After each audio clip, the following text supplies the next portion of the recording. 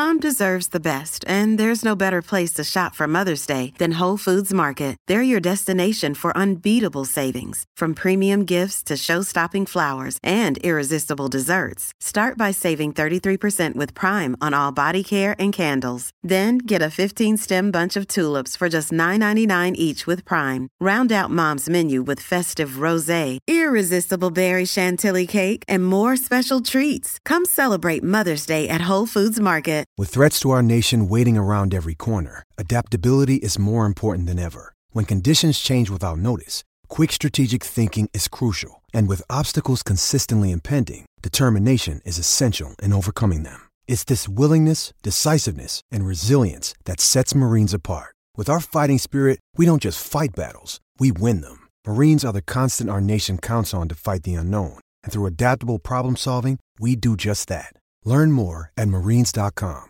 At Evernorth Health Services, we believe costs shouldn't get in the way of life-changing care. And we're doing everything in our power to make it possible. Behavioral health solutions that also keep your projections at their best? It's possible. Pharmacy benefits that benefit your bottom line? It's possible. Complex specialty care that cares about your ROI? It's possible. Because we're already doing it. All while saving businesses billions. That's Wonder made possible. Learn more at evernorth.com/wonder. My brother-in-law died suddenly, and now my sister and her kids have to sell their home. That's why I told my husband we could not put off getting life insurance any longer. An agent offered us a 10-year, $500,000 policy for nearly $50 a month. Then we called SelectQuote.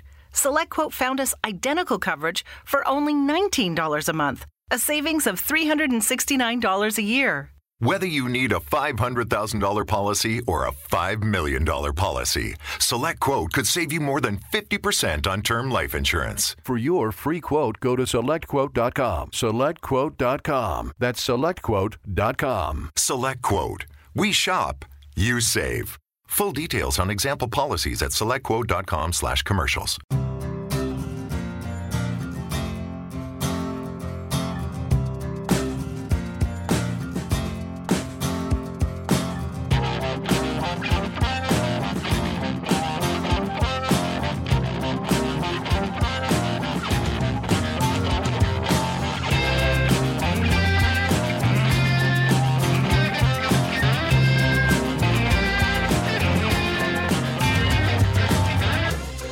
Welcome to the FYP Podcast. We're back! Hey. It's the first proper pod of the new season. I'm so excited to be back. The summer has flown by, and joining me, of course, we've got James Endicott. How are you? I'm very good, thank you. Yes, I'm enjoying this summer.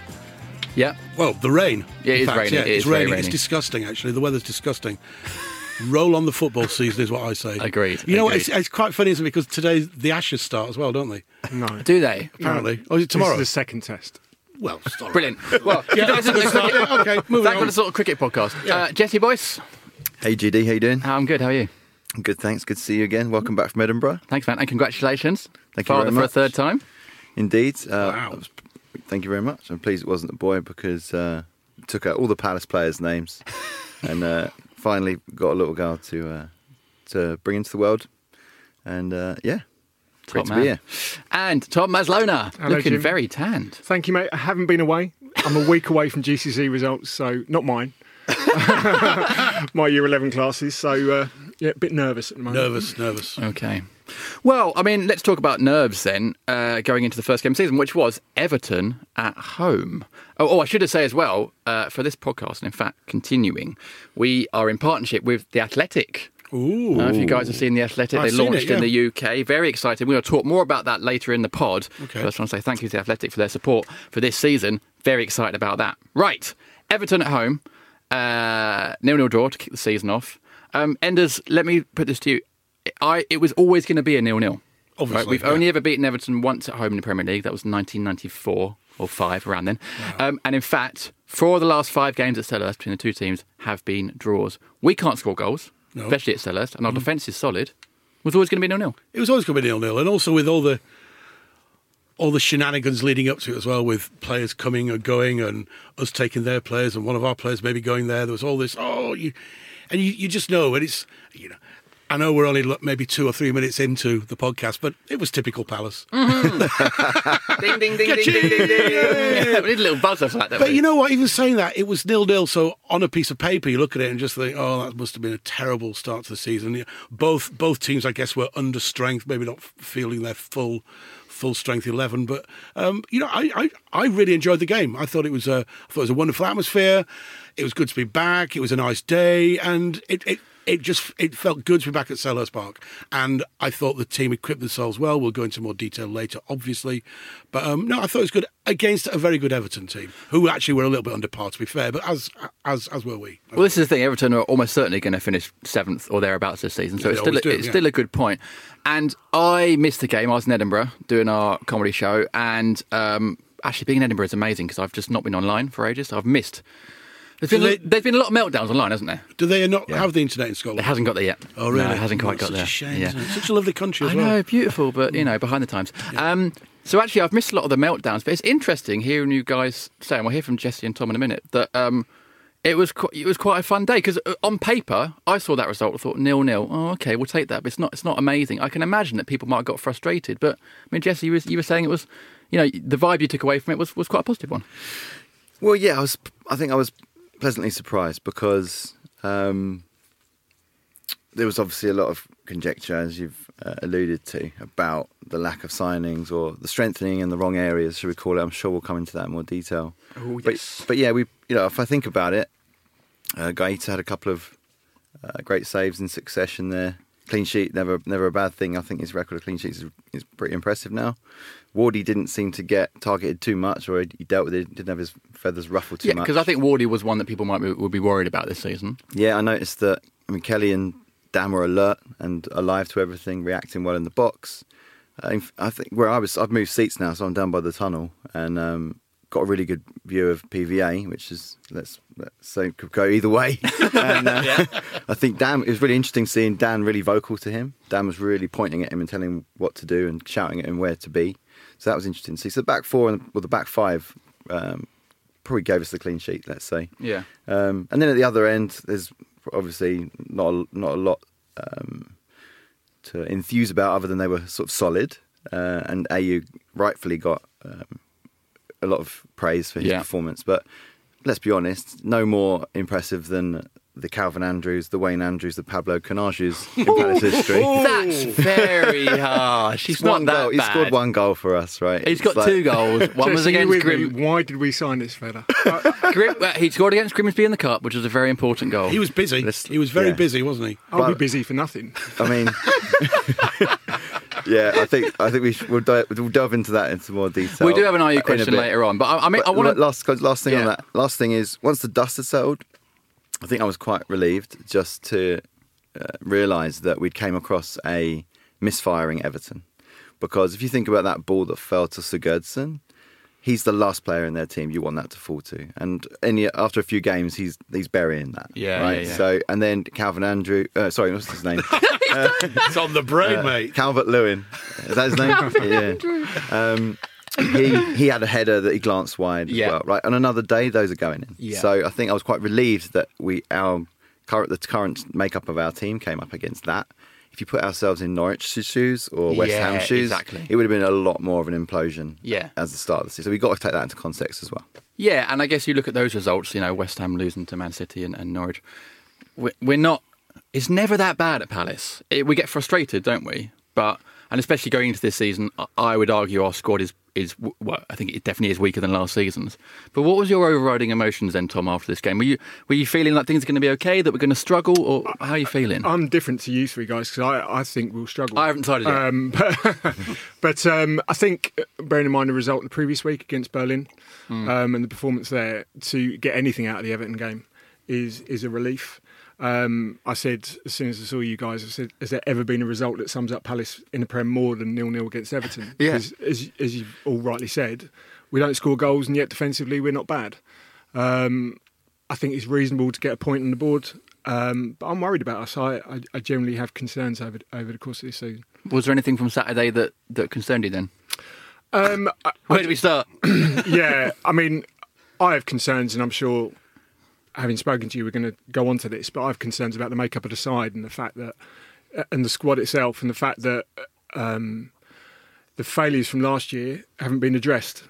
And we still seem fairly limited going forward. We haven't signed a forward, and we haven't signed a replacement right back, even though we had about 10 weeks to do it and 50 million in the bank.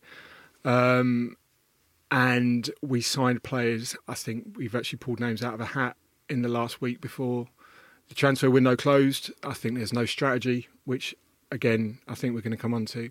So, I have numerous concerns. I don't know how we're going to break down sides at home. You wonder what Will's attitude is going to be. Quite well. Yeah, and I think those are actually concerns that we've probably said on this podcast the last couple of years, really, in terms of transfer stuff. Not really any different, is it? It's not different, and breaking people down. But just staying on the game, on the Everton game, were there any performances that sort of stood out for you, Enders, that either surprised or disappointed you, where you thought... I mean, bear in mind, our bench looked very strong, with a lot of those new lads on there, which is good. And we had times last season where the bench was not strong at all. Yeah. And there's going to be injuries as well this season, and again we had that last season as well. But was there anything that sort of from the game specifically that you thought, oh, okay, this is interesting. This person impressed me, or didn't? I don't think there's any one particular player that impressed me. I just think the whole performance, considering it's the first game of the season, considering what I think will be our strongest 11 was not out there. Yeah. Considering all the stuff that have been going on about Will going or coming, handing in transfer requests and all that, it's whatever you say, it's bound to have some effects on the players as it does on the crowd and the club in general. I think putting all those things into consideration, I'm spinning it in the fact that we, as Jesse said, we got a clean sheet. We got a clean sheet. We didn't threaten up front like we can do. I don't think Andros had a great game. Wilf obviously was only on for like the last 20, 25 minutes. Tried hard, wanted to be the man, had a chance to become the saviour as usual. But, there was no... I think we lacked a lot of creativity in midfield as usual. All the usual concerns, but taking into account that it's not our full strength 11, and it was the first game of the season, and it was very windy. Of course, it was very windy. You got to consider that wind. Windy. Klopp. Windy Miller. It was definitely Windy Miller, wasn't it? Yeah. All that considering, I walked away.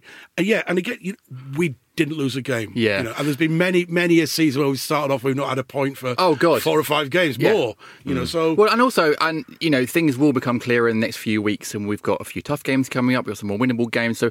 And they always say, don't they, sort of judge the table after 10 games. And we will, I think, after 4 or 5 games, we'll get a clearer indication of how we're doing. And obviously, again, I wasn't there, so I'm stressing that big time. But Kelly and Dan at centre-back, which you mentioned earlier, obviously we signed Cahill in the transfer window, which I want to talk to you guys later about. Interesting signing. Tompkins and Sacco, obviously our first choice, and they're out injured. But Kelly and Dan, they always do a job for us, don't they? They're very reliable, and again, they were on Saturday. They never seem to take their place for granted when they get their chance. Especially Kelly always looks hungry. And I think he's one of our unsung heroes of the last 2 or 3 seasons, Martin Kelly. Without a doubt, he always puts in a shift. He's not the greatest player we've got. He's not the greatest centre-back. But you can, in a sense, you can always rely on him. You can rely on him. And there were 1 or 2 stops that he made which were exceptional. He's had a sort of redemption, hasn't he? Because obviously Pardew played him out in left-back, which killed his confidence. The day he joined, Tony Pulis left, which also killed his confidence, I'd imagine. But he's recovered, hasn't he, Tom? And he's actually become a bit of a fan's favourite, if not like the sexiest player in the world. Although he's got nice hair, to be fair to him. He has. I think, I don't mean to be disparaging, I think Palace supporters tend to like players who give their all and run around a lot and slide into tackles. I call it the Aki Riolati syndrome. You're going to annoy a lot of people with that one. You're so negative today. What's wrong with you? I think he's reasonably limited, but I think he gives his all. I think he's a reasonable defender. And I think coupled with, when you put him with Dan, who, let's not forget, before his injury, he was a decent defender. Yeah. And people were talking about him as a potential England squad player. Quite rightly, I think, at the time. Yeah, I think so. So I think the two of them work well together. I don't see it as a long-term solution. As you said, Tompkins and Sacco first choice. And, I know Adam used to say this a lot last year, we had a couple of jewels in the crown, which were Mamadou Sakho, AWB and Wilf. And you want those 3 in the side. Yeah. So... Well, so the fact that we actually played this game basically without all 3 of those and Wilf for a little bit, I guess it probably is Jim, not bad, is it? It's a positive. It's a clean sheet. It's a point. Long-term going forward, I don't think it's sustainable. Yeah, and actually there'll be a lot of people listening who I think will share Tom's worries as well. And I think we all do to a level, don't we? But I think, we do. And I understand what Tom's saying. And I think, depending on what side of the bed you get out is depending how you feel on it. You obviously got out of our marital bed the wrong side this morning, Tom. Whereas when I got out... Did you hear that she left me, Jim? No, I didn't actually. Jimmy just killed me. Oh, man. Rewind. Right, that's getting cut. It doesn't have to, but yeah. Bloody hell. It's too brutal. I'm talking metaphorically. Start the season as we mean to go on. Right, I think we should end there, actually, for part one. We've covered a lot of bases. In part two, we're going to talk about Wilfried Zaha.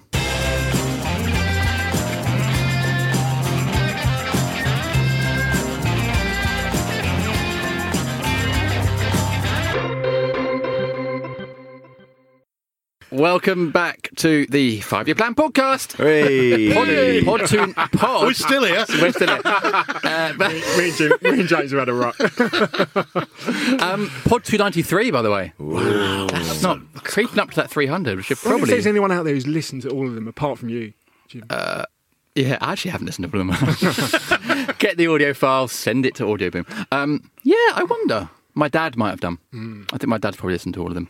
Shout out to JD Senior. Yeah, nice one. Okay, so briefly then, we'll do a quick chat on Wilf, because obviously, as you said earlier, he was not just the talk of Palace in the summer, but pretty much the transfer that everyone was talking about, possibly going to Arsenal. And I saw on the BBS, a few days before the Everton game, a whole thread actually, that said, after Arsenal signed Pepe and decided Wilf was staying, how do we treat Wilf now? I thought that was a slightly unfair question to ask, because I personally would say, well, he's still Palace, so we'll treat him as we've always done. But what's your opinion on that, Tom? After everything that's gone, we knew he wanted to leave. His brothers and his agents obviously spun stuff in the press. He didn't. He's now back, and he's got him at least till January.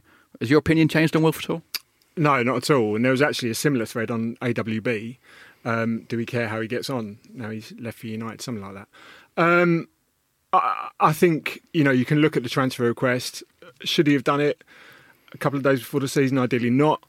I think this is a young man who's been really poorly advised. Yeah. And I saw a tweet that, Jess, you actually posted about the fact that he'd signed the contract, and that was really naive. And, but that makes me think that there was some kind of agreement between Parish and Wilf, and possibly his agent, that Wilf would sign that contract with a view to us getting best dollar, and then nobody was willing to pay it. But I think it goes back longer than that. It's actually the anniversary of my first ever Palace game next week, 38 years ago. Wow. Palace Birmingham pre-season friendly, 1-0. Wilf was great that game, wasn't he? Floodlights went out. But who scored? What I was going to Paul Hinshelwood. What I was going to say is, it was a penalty. What I was going to say is, in that 38 years, I think we've had two opportunities to break the glass ceiling that's above our head and become something that we're not. And I don't want to appear long-winded here, but in 1991, we finished third. And that summer, we signed Lee Sinnott from Bradford and Chris Coleman from Swansea. And Leeds, who finished fourth, signed Dorigo, Wallace, and a little while later, Eric Cantona. Yeah. Now, we were also denied our place in Europe that year. But Ian Wright looked at that and thought, we're not going anywhere. I'm not going to win anything at Palace. And he joined the Champions a couple of months later. Now, you and I have spoken on the Pod Extra, Free the Pod. You and I have spoken about the end of the 2018 season. Yeah. And I remember doing the Pod Extra with you at Stoke. Yeah.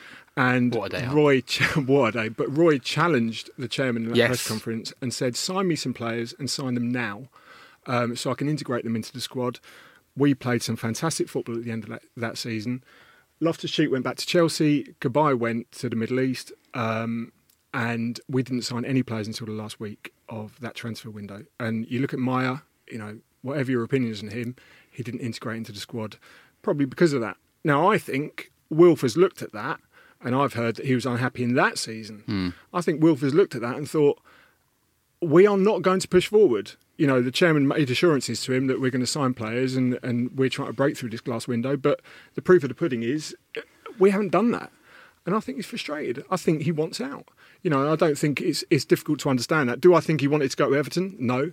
But I think my feeling is he was so disillusioned that he'd have gone anywhere just to get away from Palace. It did feel like Enders, didn't it? In the last few days, it did feel like a little bit like he was just angling for a move anywhere.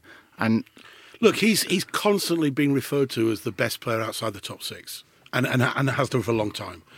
You know, and I don't think that's unfair. No, and he's also spent a majority of the summer with a lot of players who play in the top six and world class players, and you know he's not getting any younger. I mean, he is young still, but he's probably a year or two from his absolute. He's nearly peak. 27. So you know, I reckon I don't know what the age is now for your peak fitness. Mine's about 54.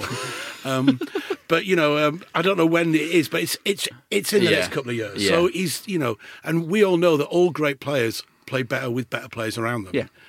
There's the other side of the whole Wilf situation about him being a big fish in our small pond, and he likes, and I've always been of the thing that he likes to carry the weight of the club on his shoulders, and I think to an extent he does. Yeah. And I think he loves being the centre of attention at Palace, and he craves that. But at the same time, there's the other side of him. There's another side of him where he's a sportsman, he's a professional sportsman, and wants to be, of course, as good as he can be. And at the moment, he's not. And as long as he stays at Palace, he's not going to be the player that he can be. The other thing there is AWB got his move after 1 year to Man United. Yeah. And he got after 18 months of being a first-team player. And I bet Wilf looked at that and thought, wow, that should be me. And I know it was him. It was, I see talk of we made Wilf, we saved him, we gave him an opportunity, we created an environment for him where he could succeed. We didn't make him. If we could make him, let's make 10 others like Wilf. Yeah. You know, quite simply, the guy is talented, he's an exceptional player, and I think, and I'll probably get slaughtered for this, but the time has come where he doesn't want to be surrounded by Joel Ward and James MacArthur playing sideways balls. He wants to play with people who are on a similar level and see how far he can get. And, I also think, and I've never earned anywhere near that sum of money, I think there's a time where you earn such an amount of money that it doesn't become about finance anymore. Yeah. It becomes, to someone like Wilf, like Ian Wright, it becomes about hunger, it becomes about success. And the chairman, to me, has not backed Wilf. He hasn't backed what he says in public. He hasn't backed the club to try and push forward. And I see us limping along. I genuinely do. And, Wilf got a lot of criticism. Oh, he's handed a transfer because he wants to go to Everton. Why does he want to go to Everton? But it's deeper rooted than that. And I think people need to look at it a little bit more deeply. It's hard though, isn't it? Because everyone wants the best out of the deal. Wilf wants to go to the best club possible. Palace want to recoup as much as they can for their star player. Everyone wants the best out of it. And invariably in these kind of things, someone loses. I think we can win out of this situation. I think if it's managed correctly by the people around Wilf, they say, look, you've got now until the end of December.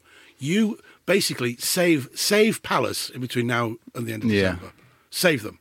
And earn that move. Make sure they don't go down by the beginning of January. And then you can make your move. And also, your stock will rise so much because you've single-handedly saved this club. I'm being very dramatic and over the top about it, but you know what I'm saying. He's got a chance now.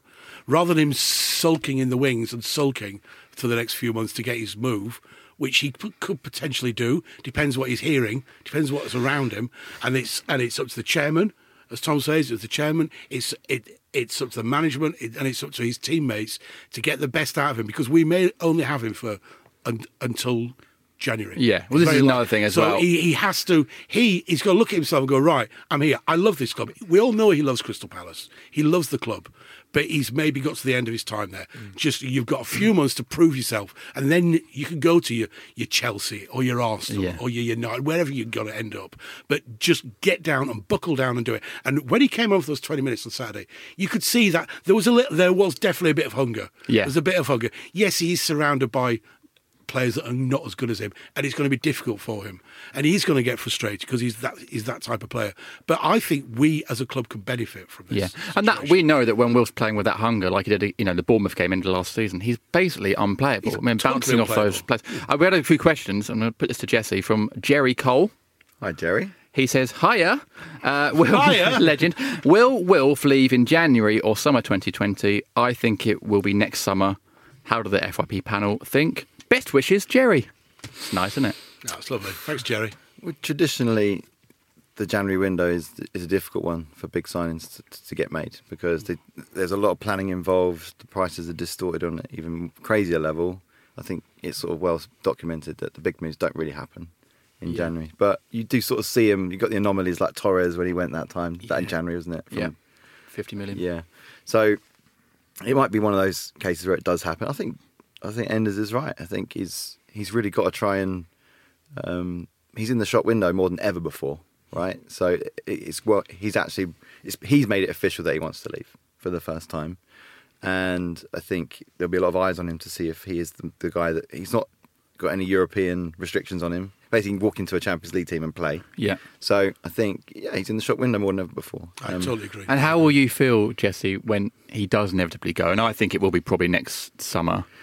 Well, because that will be it. He's not coming back this time, is he? I was quite relieved on a personal level because I got a picture with him when he was 17 with my 7-year-old who was then 1.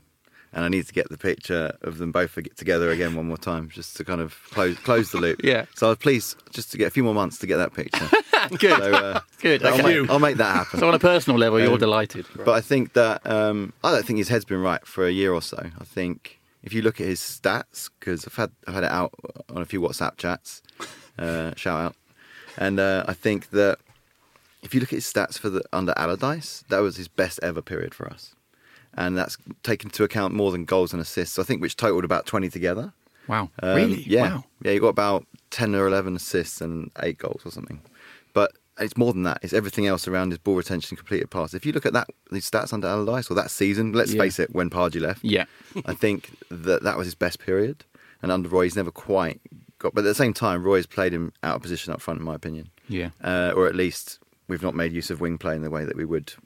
How many assists should he have for Benteke, for example? Yeah. So I think that, and that's, I can't get over that, to be honest. That annoys me a little bit, that he's always seems to me to be a little underperforming under Roy, a little bit. I think there's an argument for that.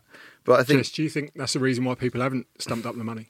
Yeah. Well, I think, because we know he's the best player outside the top 6. That is not in doubt to us. He's better than a lot of players in the top 6. But I think that there is an amazing perception that he's not worth that amount of money that will get him that move. And I don't think any of us quite scratch our heads at that. We know he's worth that money to us, but he's also can do a great job. He's better than Mahrez for me. But I think that, maybe, and then this is why he needs to take advantage of this shop window to get in the move. If he gets the move to a Champions League club, even if it's in Europe, I prefer to see him go there. I think he's better than the Premier. I think he can do a job for a Champions League team outside the UK. But I think we won't begrudge him it. But he's just kind of got to just keep his head screwed on for the next few months. And then hopefully we get the money and we invest it well. That's very much impossible. Another debate for a different part of the podcast. Okay, let's leave it there. That's good. And I'm sure we'll be talking about Wilf more often on the podcast. After the break, we're going to be introducing our new partners for this season, The Athletic.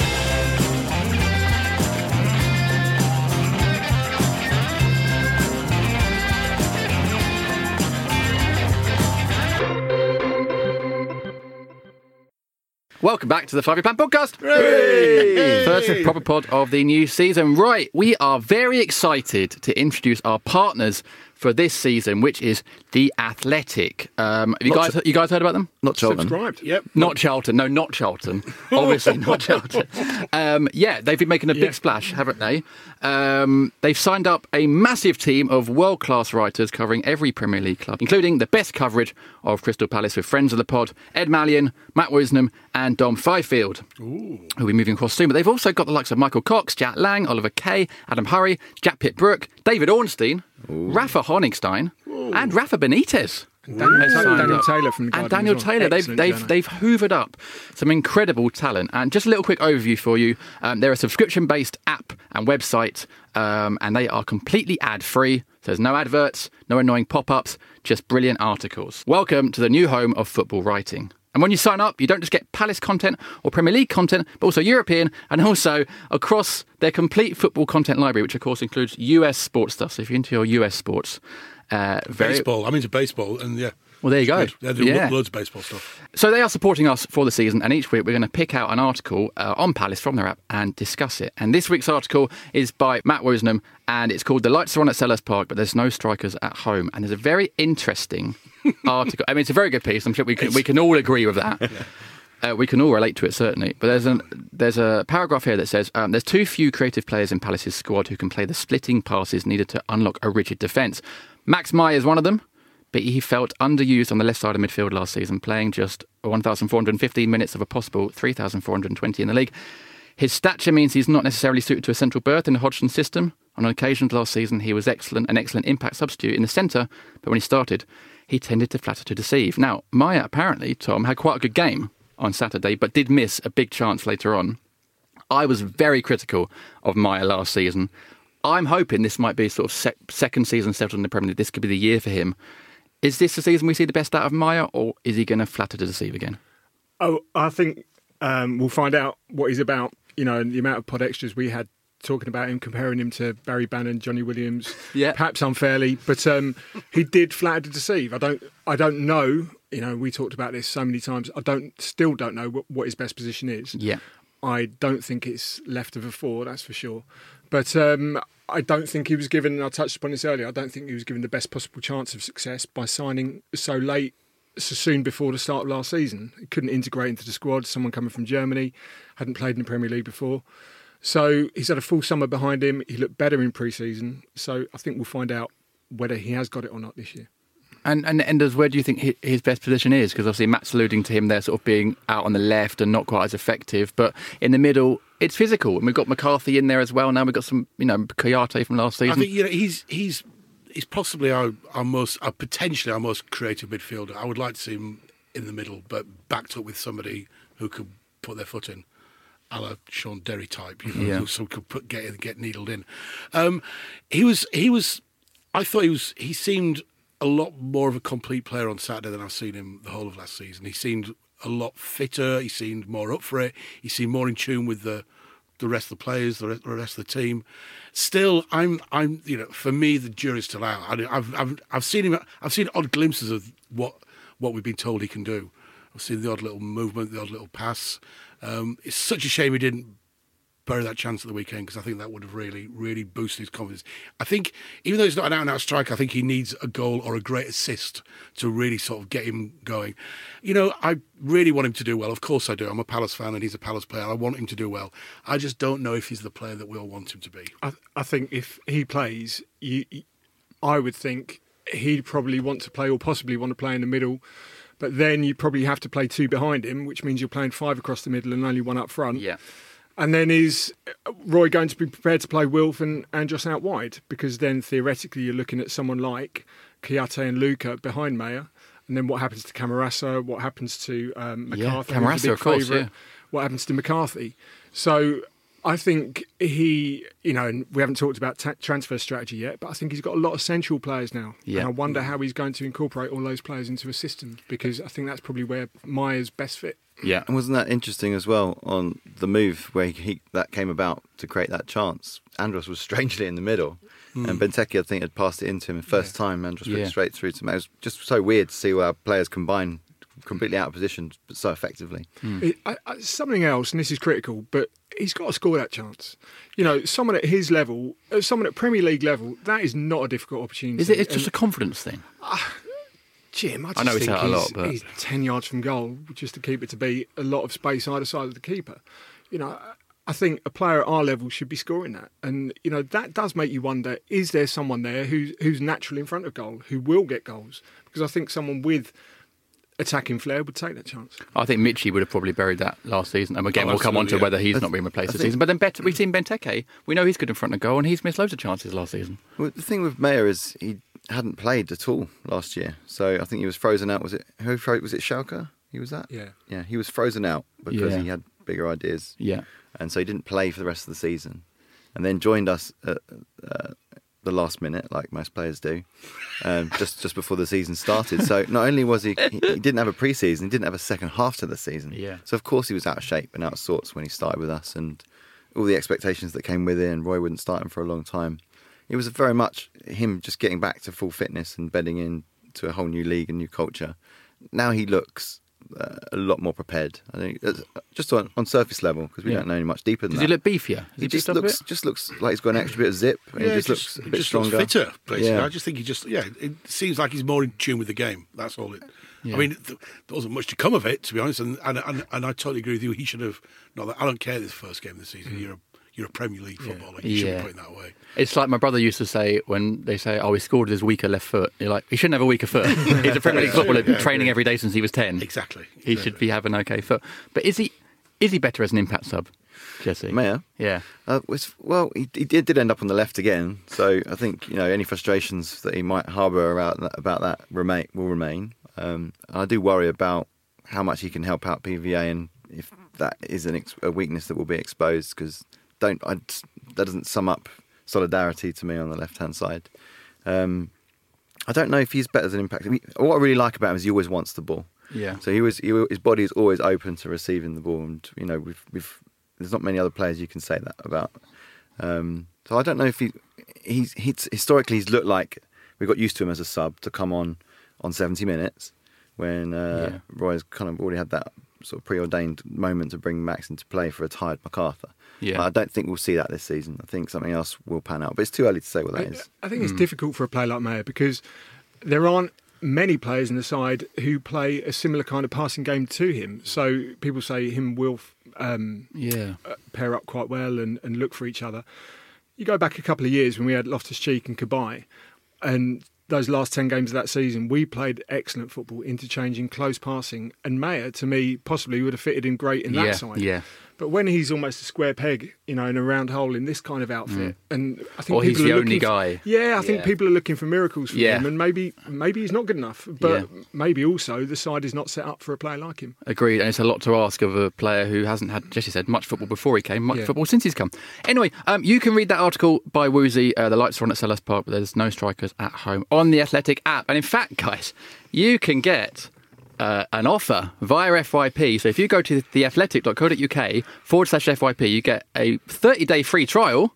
Ooh. And 50% off your yearly subscriptions. That's just £2.50 a month for the year, which is not bad at all. So go to theathletic.co.uk/FYP to sign up now. And we'll be hearing, we're doing the same every week, taking an article and talking about it on the pod. Thanks to The Athletic for their support. In part 4, it's your questions.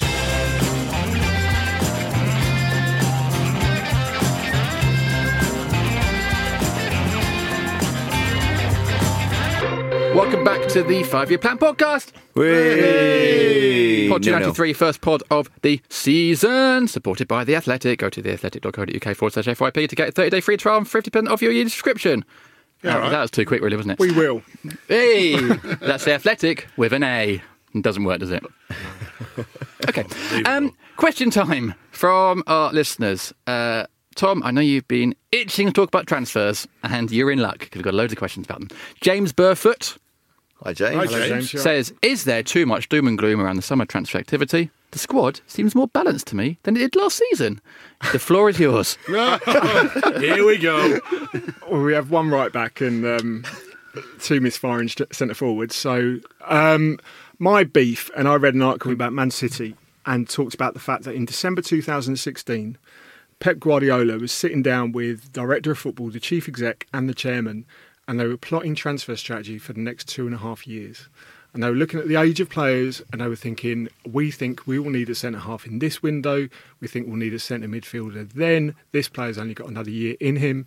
And basically they're talking marginal gains. Now, you're looking at a side who have the resources to buy any player they want, and yet they're still strategising.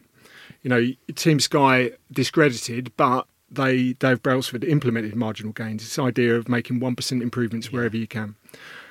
I think a club without financial resources, or certainly that can't match the top four, should be strategising better than any other club to try and make those marginal gains.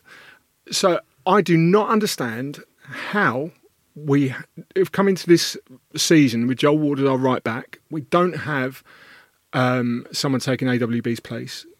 Sorloth's left. We've got Benteke and Wickham. Wickham's prone to injury. Benteke's misfiring. We haven't signed a replacement forward. But what we have signed are a couple of centre midfielders and another centre half.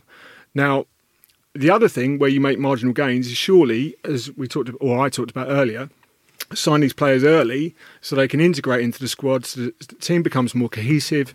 Roy Hodgson's got more time to work with these players. It just doesn't happen. And, you can talk about the fact that one of the Americans wants out and the accounts need to be streamlined, but this is an ongoing situation. And why is that? Why does Parish play Russian roulette with these transfers? Why do we sign players late? And then he stands there as if we should all be grateful that he signed a 34-year-old in December on a 2-year deal, £75,000 a week. There goes FFP again, and we should hail him. It's wrong. It's fundamentally wrong. The transfer strategy, the recruitment is poor and has been for some time, and is not giving Hodgson or the team the best chance of success. We've definitely spoken about this before, haven't we, Enders, on the pod, and certainly on the pod extra a lot of the time. And it is interesting hearing Roy Hodgson talked a lot in the last few weeks about transfers and about needing new players. There's obviously a lot of frustration there. We've got a director of football, haven't we? Yeah, apparently. James, can I just butt in for a sec? I'm glad Roy spoke out, but what that proved to me was he doesn't have a lot of say in transfers at all. So the people who are having a go at him, why doesn't he bring subs on? And I said to my mates, I think he looks at the bench and doesn't rate what he's got. You look at him, I don't think he's been dealt the hand that he wants. Maybe he didn't play Meyer because he didn't want to buy Meyer and didn't rate him. Sorry. Yeah, no, absolutely. Absolutely. Well, we're never going to know, are we? We're never going to know, but there's obviously a lot of frustration from Roy. And Roy, if he was maybe younger and a little bit more, and didn't want to burn any bridges at such a late stage of his life, he'd actually say a lot more about it. I think he's obviously frustrated, but he's somewhere comfortable. He's doing as well as he can do with the cards that he's dealt.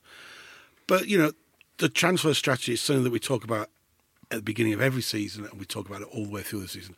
You know what, Tom? I totally agree with you. I don't know how it's going to change. I don't know who is to blame for this. Yeah. Is it Parish? Is it Parish and Dougie Freeman? I don't know. Or is it the board? Well, I don't if know I can offer some sort of devil's advocate, none of us three in here are privy to transfer negotiations. There's four of us, actually. Sorry, 4 of us. You guys are the important ones. There's a lot that happens in transfers. I'm sure Palace are going for big names, and we don't know what happens. Things might fall down. And the players we brought in, they're a bit uninspiring. They're not sexy. But if I can suggest this, they are solid players, and we do have a solid defence and attack. And I'd almost be happy with Palace buying some solid squad players rather than front-loading and buying loads of strikers and no defenders. I'm not disputing that. My question is, do you think there is a strategy that they sat down 6 months ago and went, that James McCarthy, he'd add something to our team? I don't believe it for 1 second. And I don't have any grounds for that other than the fact that we haven't signed a right-back and a centre-forward. And I feel that we just pluck names out of the back of, it used to be called Rothmans, and he'll do a job, rather than looking at the squad, what do we need? We're tracking this person for some period of time, and we're going to make sure that we get them. I just don't believe it happens. There's a few things missing, clearly, right? So we can't use budget as an excuse, because 50 million for AWB is a record amount for us by almost about, I don't know, what was it, Bilassi, the first? 30 million? 35, 30 million, yeah. Right, so we've got a record amount of income that's come in. I know there's issues with what we're putting out in terms of player wages and everything. But if we still haven't got enough money when we're selling a £50 million pound then Zaha should have been sold at the beginning of the window, and all that money should be reinvested. Or be more clever about it, buy as replacements and then sell him so that we don't get overquoted for replacements. Right? There's a way to do it. But instead he's going to go in January and everyone's going to know we've got that money. So budget can't be used as an excuse. We've already got 50 million. We could have got more for Zaha if the plan had been in place. The other problem is clearly the right decision makers are in place. And I mean Dougie Freedman, because you can't tell me it's impossible to sign these players. I remember having this conversation on this pod at least 12 months ago, talking about Richarlison. Right?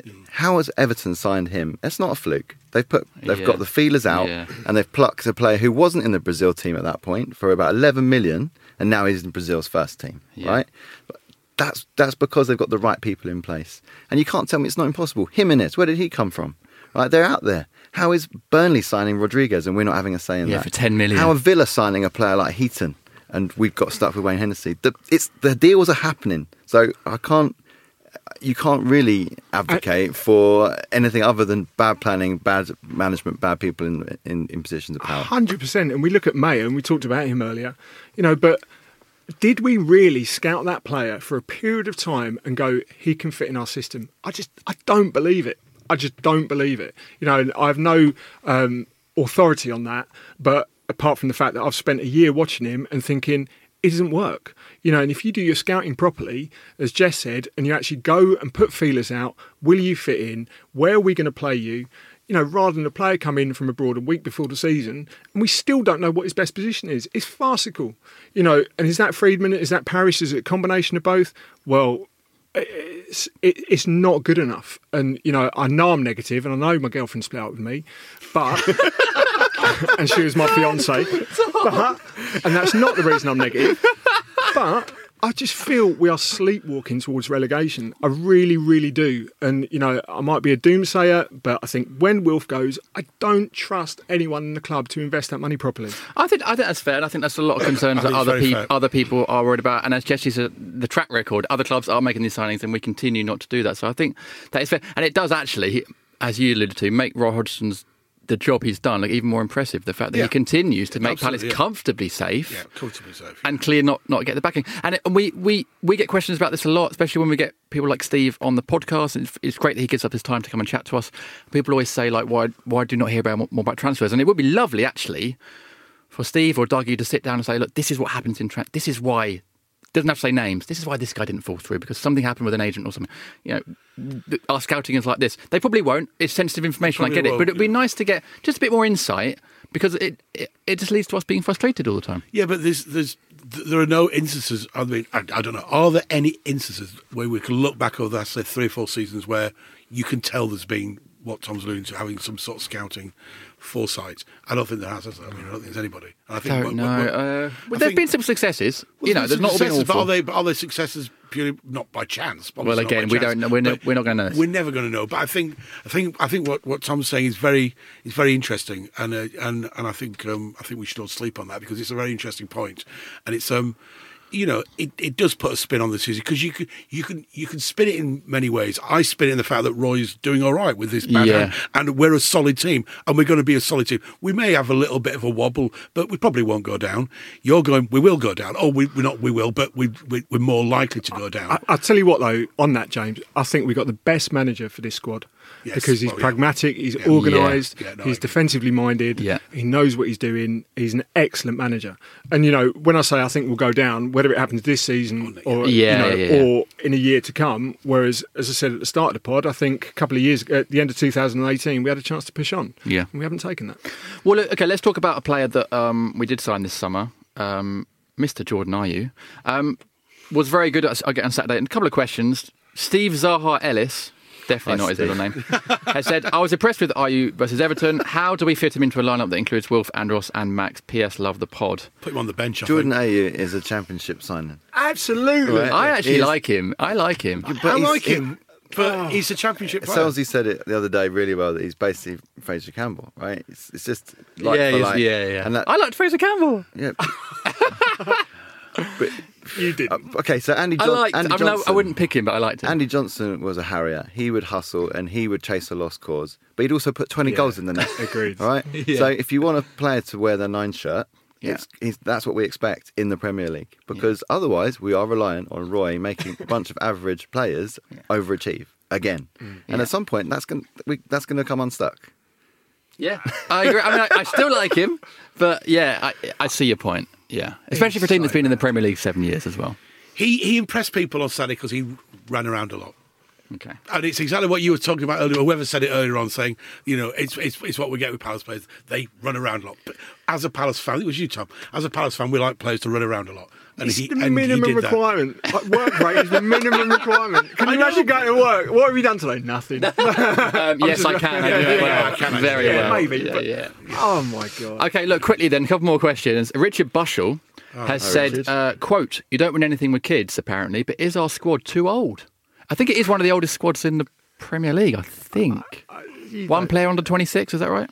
Foresight. It's just like... I'll go back to that article about Man City. Do you think they sit there and go, oh, we're quite old, we're quite slow? No, I don't think they do. Okay. Jess, help me out here. What, the average age of the squad? Well, yeah, it's quite weird how that's crept up. I mean, but you've got a few anomalies. Age tends to do that, doesn't it? Yeah, I mean, unfortunately, it does only go one way. I'm finding out. But there's a few anomalies in there, right? So Wardy's been with us since we've come up. He was a very young man when we signed him, right? But so where are those players now? We should be signing there was a good vision. Whoever signed Wardy. Yeah. Well, there you go. That was a good one. Yeah, that was a good one. $500,000. What was that? How many years ago was that? 2012. Oh, that's long. Yeah, so 7 years ago. We'd like to see a bit more of that in place, but it's a bit weird because we just end up with a lot of players the same age now. It's even happening with the goalkeepers too. We don't really have a sort of up-and-coming keeper in the mid-20s that's going to... The succession plan's not there. We've got a few the same age. Yeah, we're going to get to a point where everyone's over 30 and there's no youngsters. And we keep getting told it's difficult to blood youngsters into the team, certainly in positions like goalkeeper and centre-back. So we are going to get to a point where it's getting a bit creaky. And as soon as you do have a great youngster, you sell them anyway. So Exactly. Exactly. I'm on a WhatsApp chat with two friends, a Spurs fan and an Ipswich fan, and they, as soon as the season ended, they were adamant that Wilf and AWB would be sold, and I was like, no way. I was like, there's no way they're both going, and I was chuffed at that. Yeah, at least that came right. It was close. I got the wrong one. I said, if anyone's going to go, it's Zaha, because he's earned Champions League football. I was adamant that he would be the one to go. Yeah. I'm amazed we didn't give AWB another year. Yeah, I'm surprised, but anyway. Anyway, long live Wardy. Last couple of questions. Jim Foster. Hi, Jim. Hey, Jim. Says, well, I guess the obvious question for the start of the new season is, what can we achieve with this squad? And what do each of you think we will achieve? I think we can achieve good top 10. Woo! I think we'll end up... Oh, my word! I think we'll end up 8th with mid-50 points.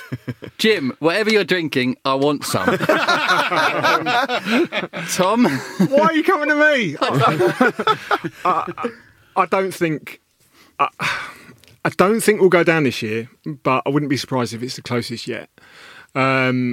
I think we'll struggle. I think, as I said earlier, I think a lot will depend on Wilf's attitude, as James and Jesse talked about, and how he views this season.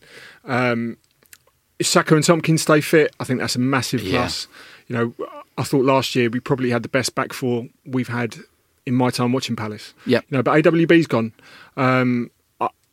I see a season of 15th or 16th. It is weird, isn't it, seeing Man United fans and all the press going, wow, this AWB's good, isn't he? He's good at tackles. And you're like, we know. We've watched it for 18 months. Yeah, but that's what happens when you're not one of the big clubs, isn't it? Yeah. You get it's hilarious. I watched the Manchester United game in my local pub the other day, and everybody's like, all these like Man United fans, obviously, because I was in South London, just all like, he's amazing, he's amazing. I was thinking, but that's football fans. They didn't even notice him on his first game, which was against Man United. Yeah, exactly. Yeah, when he completely killed it. Anyway, on the AWB thing, I wish him all the best. I do too. In the world, yeah. I think he's a great kid. He's a great player, and I hope that he gets looked after up there. I get the feeling he's going to be more looked after than say Wilf was when he went. I agreed. Yeah. Because I think they really messed up Will's head when they went up there for whatever reason. Well, I don't really want to go into details, but whatever reason. But hopefully AWB, he's a really young lad. He spent all his life at Palace. It's a big club, Man United. And he's conducted himself well. He was always very classy. Great, and all the best to him. On Jim's question, then, where do you think we're going to do this season? I'm with Tom. I'm not quite as negative as Tom, but I can't see as I see as like real sort of mid-table with a bit of a wobble. What did we get last season? It was 49 points last season, wasn't it? Which was our record in the Premier League. I can't see us getting that. You don't think we'll top that? Oh well, because I can't see where the goals are coming from. I mean, defensively, maybe not as good as last season, but I think we've got enough quality and experience in the defence. Yeah. With the signing of Cahill. Yeah, I think Cahill's a good signing. I think it's a good signing. It's a solid signing, but solid is boring. I know, but it's a good. I think we're all right. But it's just going forward. It's just that lack, and will possibly going in January. Who knows? And not signing Mitchie back or a replacement. Well, I think that's a shame. will hit us. I think. I don't think Ayo's the answer. As much as we all love Benteke, it's just like we're going to give him another season of like it's all right. He'll come soon. Is it? I don't know. That'll be 3 years then. But that is my real worries. Scoring goals, and we even on Saturday we never really looked like we're going to score. Really, there's a couple of chances, but it's like it just feels like a lack of confidence. Jesse, I said 12 months ago, I can't believe that Roy has entered a new season with Benteke. And I'm doubly amazed he's done it again. Yeah. How can he, honestly, if you were in a private chat with Roy, ask him, how do you feel about Benteke, again, as your lone man, and with that one striker less to work with, because we don't have a lone striker yet, and Saul's gone. So I'm just amazed that Roy has gone into another season with him as the great hope up front. Well, unless he goes with Andros and Wilf as your double act. Which is likely to happen because he gets an injury here and there. So I think, was it Bournemouth we beat 5-3 in the last game? So, doing my fantasy football team view like last week, Here we go. I was looking at squads. And I went to the Bournemouth website and looked at their squad, and I could not believe how strong they are in every position throughout. They've still got Begovic, and he's not even playing, right? Yeah. So we finished just above them, I think. I think so in the end, yeah. I think this is the season where we finish below teams like that. I think those teams are moving on, and we're not going to keep up. So I think it really ends up echoing what these guys have said. It's going to be a 15th, 16th. And yeah, the sort of worry that Wilf leaves in January without us probably not replacing him properly is looking quite likely. So yeah, but I'm sure the club are looking at players now to replace Wilf, aren't they, Tom? I'm sure they've got somebody targeted to pick up cheaply at the beginning of January, just in case we sell Wilf. I'm sure that's why. Yeah. Someone they know. That'll do. Okay, finally then, for questions for the first pod of the new season, Robbie Scotcher. Hey, Robbie. Friend of the pod, Robbie, says he's quote tweeted an article from America that says, from 41 Action News, that says a sinkhole roughly the size of 6 to 7 washing machines has closed the northbound lanes of State Line Road near 100th Street in Kansas City. And he's put, in light of this new unit of measurement, what unit would the podders use to gauge your excitement for this season? 14 tumble dryers. Okay, out of 100. Oh, 15. Oh, okay, right. I don't know. I'd probably go for one of those sort of 40 washing machines in the bargain section in Dixon's when I went in there to buy a new one. Okay. I'm going to go for, I'm feeling, on a scale of Mark Brights, I'm feeling 10 Mark Brights out of 100. That this season's going to be a good one. That's very negative. That's very negative. No, 10 out of 20. Yeah, 10 Mark Brights, that's how I'm feeling out of 20. What are we talking about? I'm not even going to ask Tom. I have no idea what's going on. He's It's going surreal. to one Opal fruit out of 100. Do they have Opal fruits? One Aki Real Arty out of 100. I don't get it. It's That's actually bang on. That's bang on. Anyway, Robbie, thanks for your question. Yeah, nice one, Robbie. I look forward to your next question. I can't wait. After the break, we're going to preview our second game of the season. That's away at Sheffield United.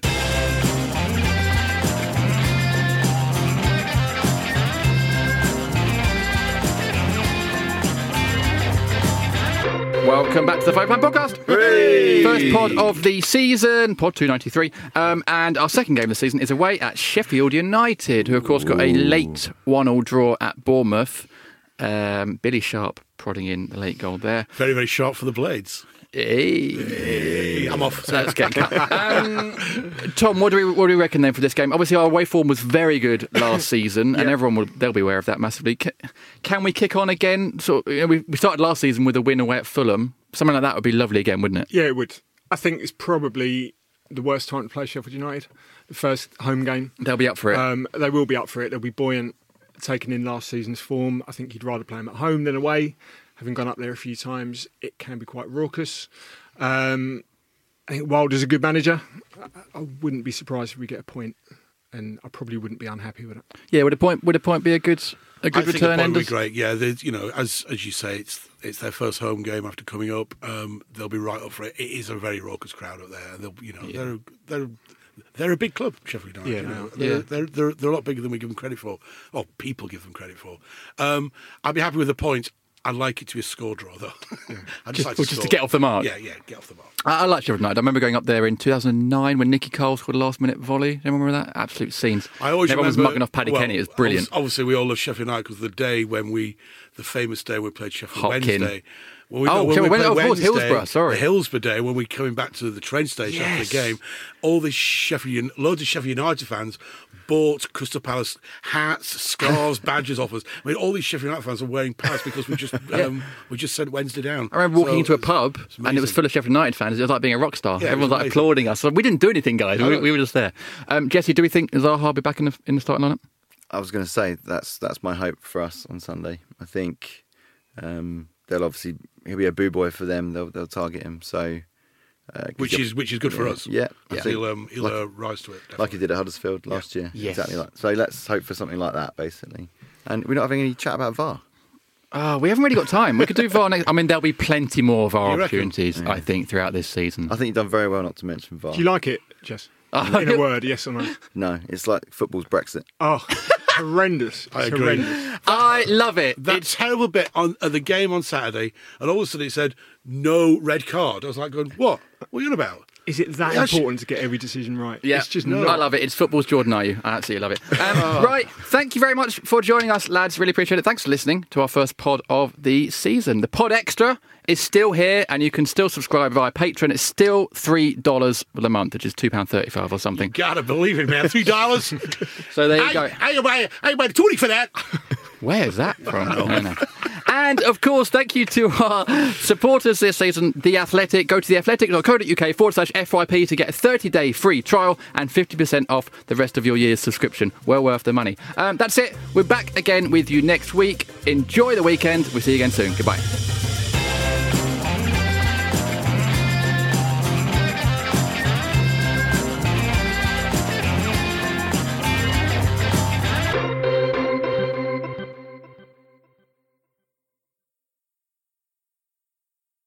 My brother-in-law died suddenly, and now my sister and her kids have to sell their home. That's why I told my husband we could not put off getting life insurance any longer.